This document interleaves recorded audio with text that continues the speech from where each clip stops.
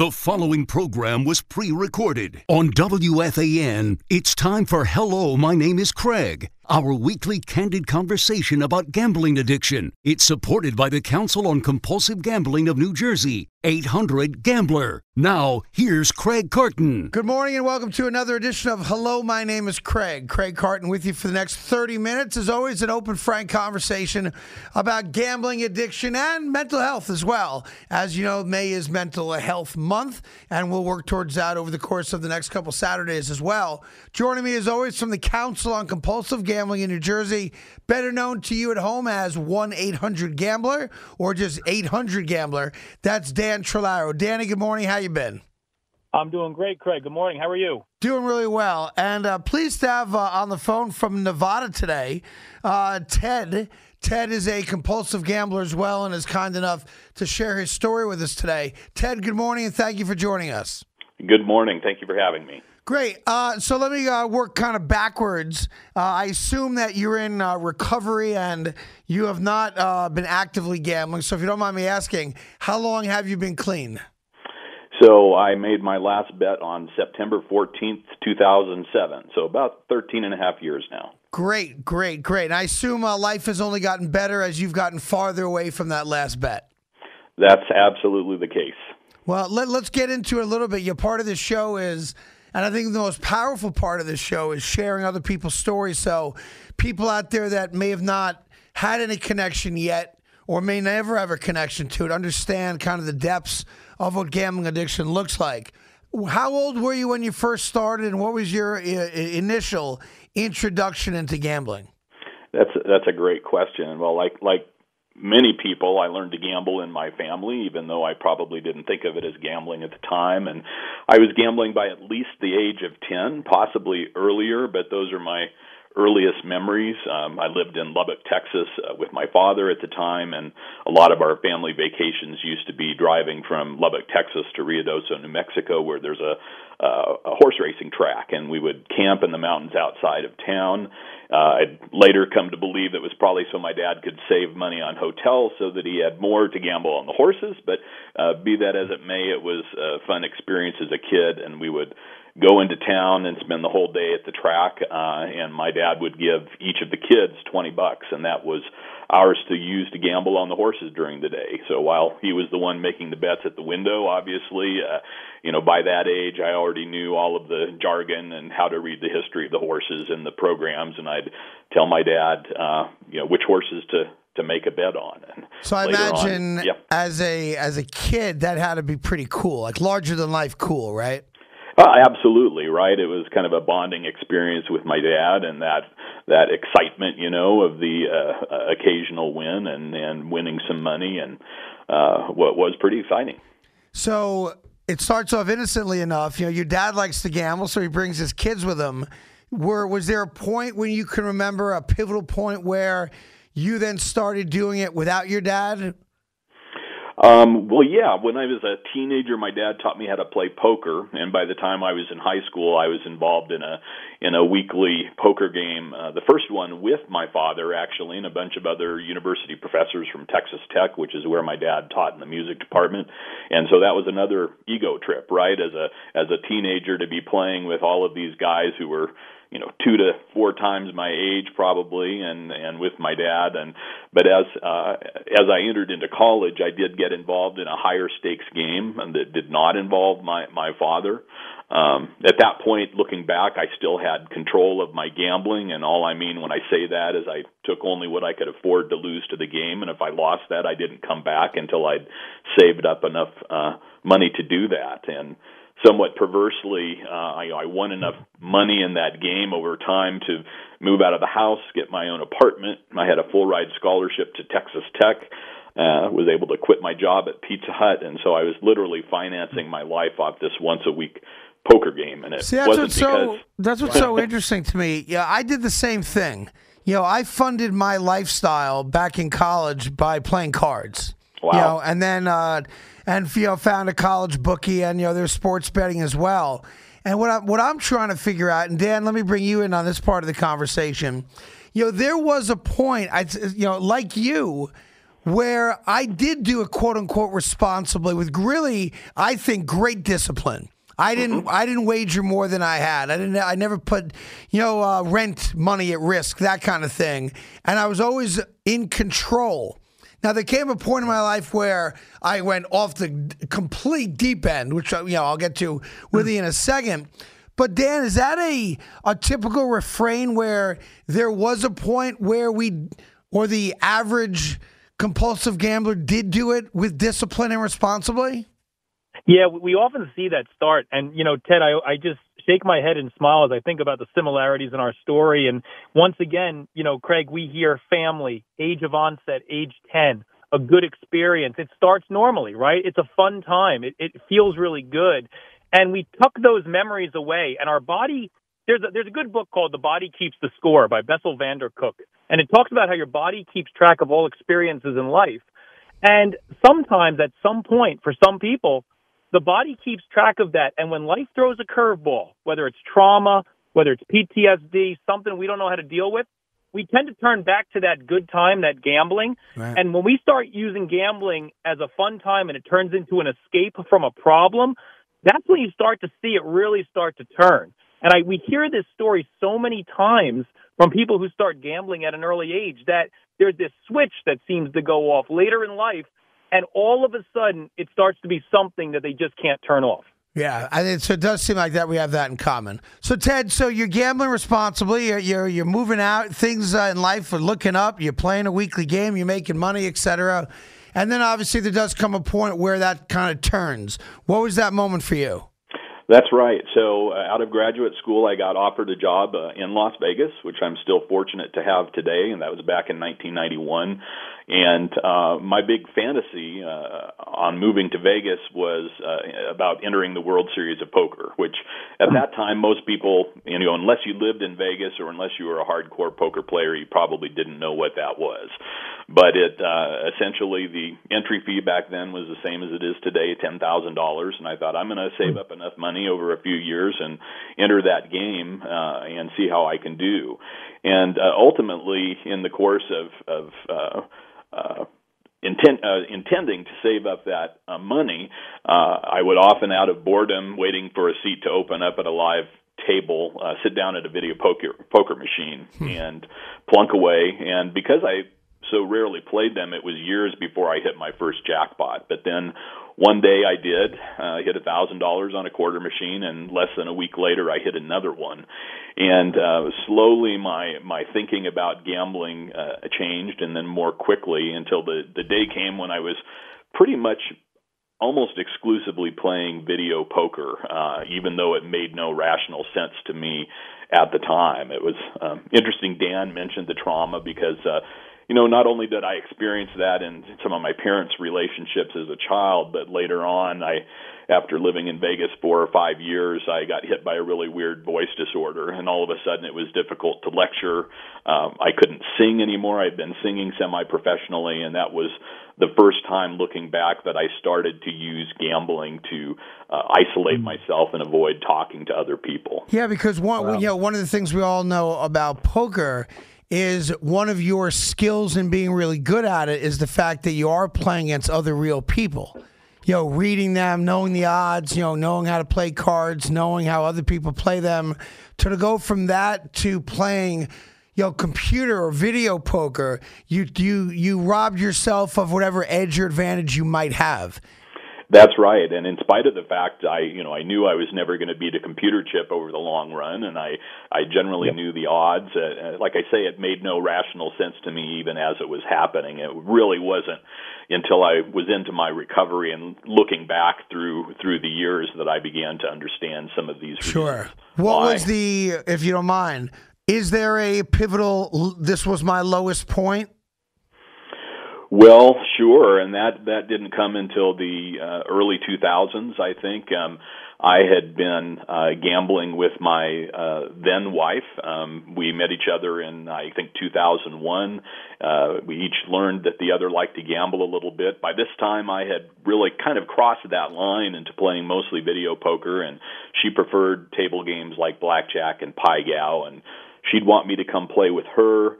And she'd get upset with me if she felt I was holding the wrong cards, and I'd want her to come play video poker with me, and I'd get upset with her. And we recognized at a point that it was becoming an impact both financially and emotionally on our relationship, and we decided to quit. And she was able to do that. I did for a few months, and then unbeknownst to her, went back out. And that was kind of the beginning of my hiding the fact I was gambling from my family. And over the course of a couple years, I came clean a couple times on my own, but each year I went back, and each year the hidden debt was about 3 times what it had been the previous year.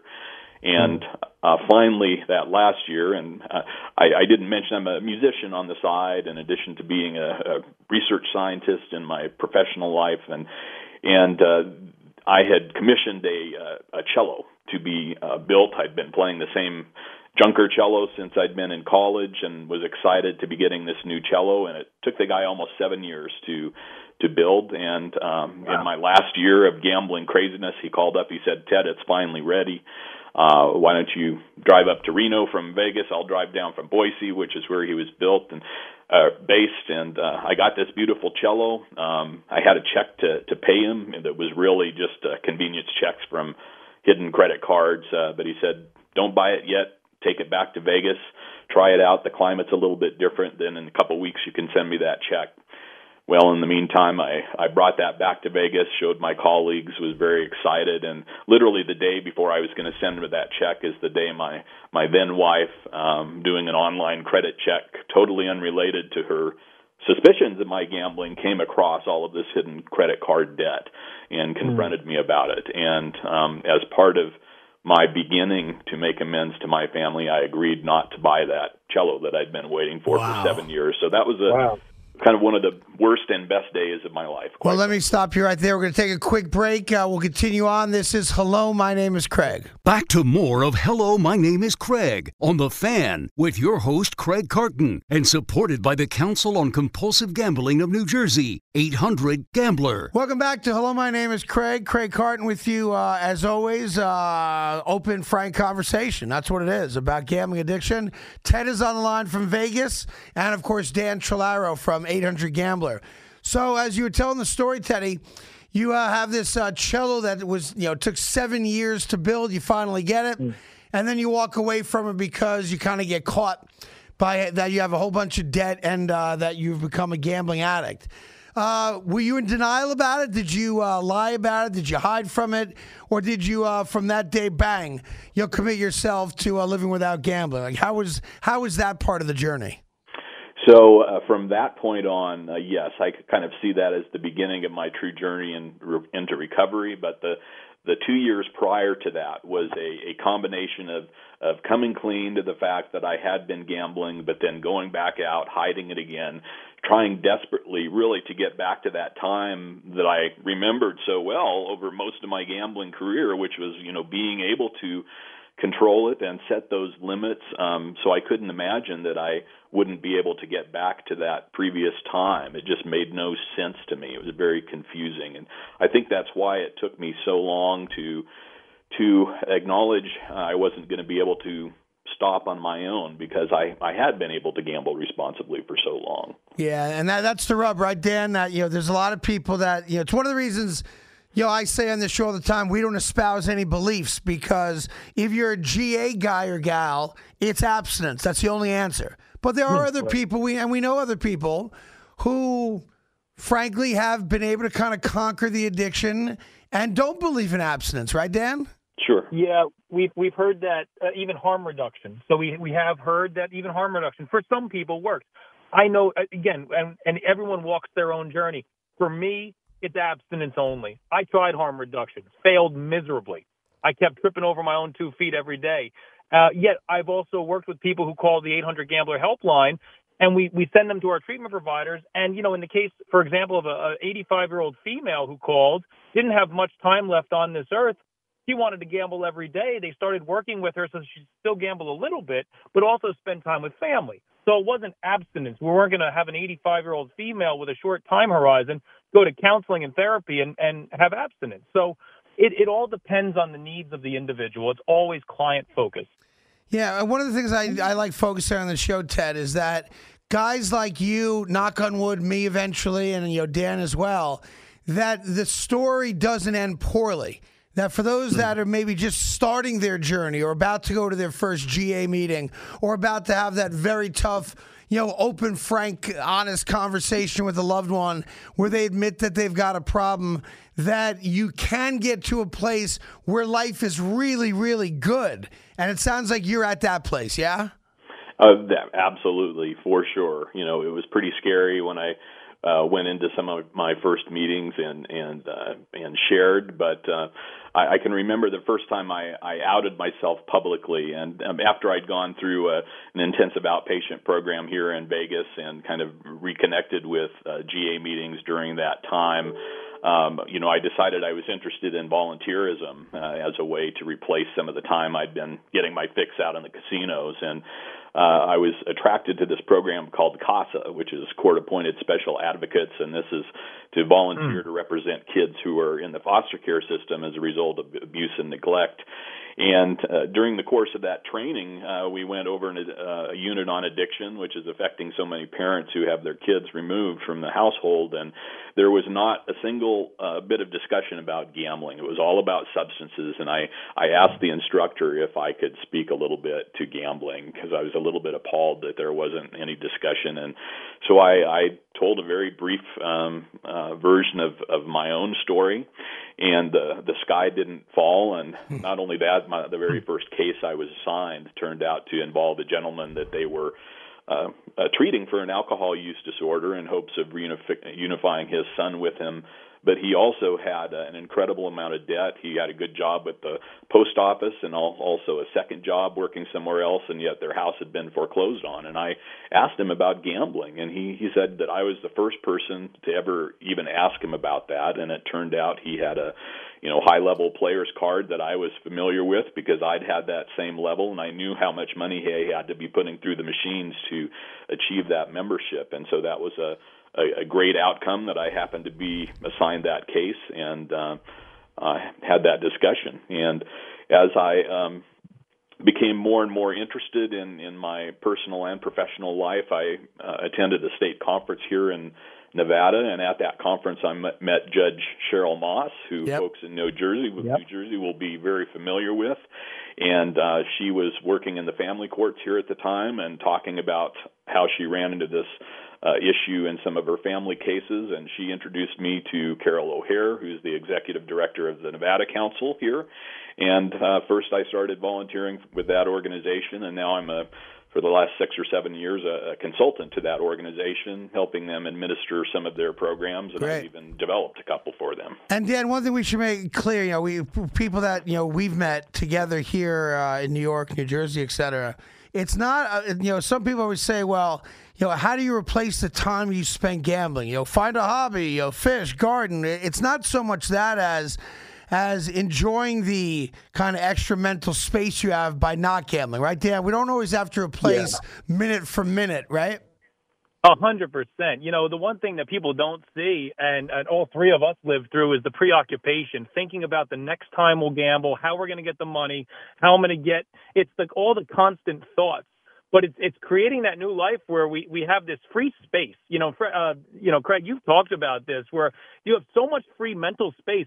I know myself, I feel so much more productive during the course of a day. I can think clearly, and I'm very thankful for that. And it's having that gratitude and just having that mental space freed up is a huge, huge blessing. But real quick, though, Ted, one thing you mentioned that's just kind of gnawing at me, too, is that, you're in Nevada, or Nevada, I believe, as they say, right? All this time. And, I know out east here, when someone says they have a gambling problem and you're talking to drug and alcohol counselors, there's still this stigma, right? Gambling has this stigma, like, why are you greedy? Why can't you just stop? Yet you're in a state that's had some of the biggest, most long-lasting gambling venues forever. Is there a difference in perception of how gambling problems are received out there versus maybe how they are over here in the East? Well, that's a good question. I'm not sure if the perception is different, although some of that perception comes from, I think, the outside recovery community. Nobody can believe that those of us in recovery can actually live in Las Vegas and have a normal life with all of the gambling opportunities that are around. And so, I actually tell folks this is one of the best places to be in recovery because there's so much support. We have over 100 GA meetings a week here, so any flavor you like, you can get to. We have several intensive outpatient programs, and so it's a tough place to be if you are nurturing any kind of addiction and you're in that cycle, but it's a fantastic place to be in recovery. So I like to dispel some of that myth, and some people I've sponsored in the program, some guys will say, I just need to get out of Vegas and then I'll be okay. And I gently remind them that some form of gambling is legal in 48 of 50 states, and try to get better here first. Then if you still want to leave Vegas, you can, and you'll take that recovery with you. Well, that's the thing. Vegas isn't special anymore, right? You can gamble wherever the hell you want now. Pretty much. I mean, and you don't even have to leave your house to do it. If it's just the action, that some people crave, it's right there on the phone. And the marketing campaigns have gotten dirtier and dirtier. And more aggressive, as we all knew they would. So it's no surprise. But Vegas has lost its allure only because I can sit in my living room right now and I can gamble 24/7. Which brings me to a quick question. 2 last questions for you, Ted, before we let you go. At the height of the addiction, give people an idea of how many hours a day you could sit there in front of a video poker machine and play. Wow, it's a great question, and the answer to that. It depended on, was my wife out of town for some reason, because then I could, sit there for 24 hours. I was doing, in the last year or so, I was doing most of my gambling during time I was supposed to be at work because I could hide that pretty well. My supervisor lived in a different city. I had a number of employees working for me that I could delegate a lot of my tasks to, so I could often get the minimum amount of work I needed to get done, take off under the pretense of needing to have an off-site meeting of some kind, and literally be gone most of the day. Sometimes I'd call in sick to work, and as far as my wife knew, I was at work, and as far as my colleagues knew, I was homesick, and I'd be desperately at the casino trying to win back enough money to pay off this hidden debt. So that was a pretty crazy time. And I have to ask, now that you're in a good place and you've been there for more than 10 years, are you able to sing? Do you still play music? Is it a part of your life again? Absolutely, both ways. I'm a professional cellist with the Las Vegas Philharmonic on the side, and when we discovered hold on, on the side? That's a research scientist. That's a side gig.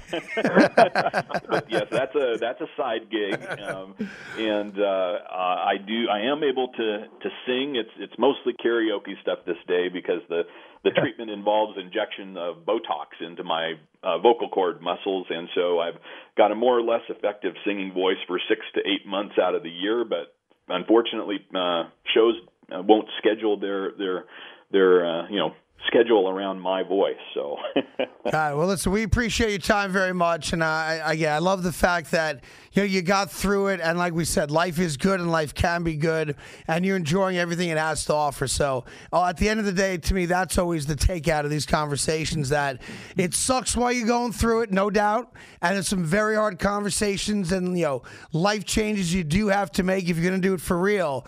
But there is a light at the end of the tunnel for everybody. So I appreciate your time. Hopefully we'll be able to stay in touch. And as COVID allows it and we start attending a lot of these conferences together, I look forward to meeting you, and I appreciate you joining us this morning. Thank you. I really appreciate the opportunity to talk about it. Dan, before we end it, this is Mental Health Awareness Month. May 20th, of course, is the big day of the month.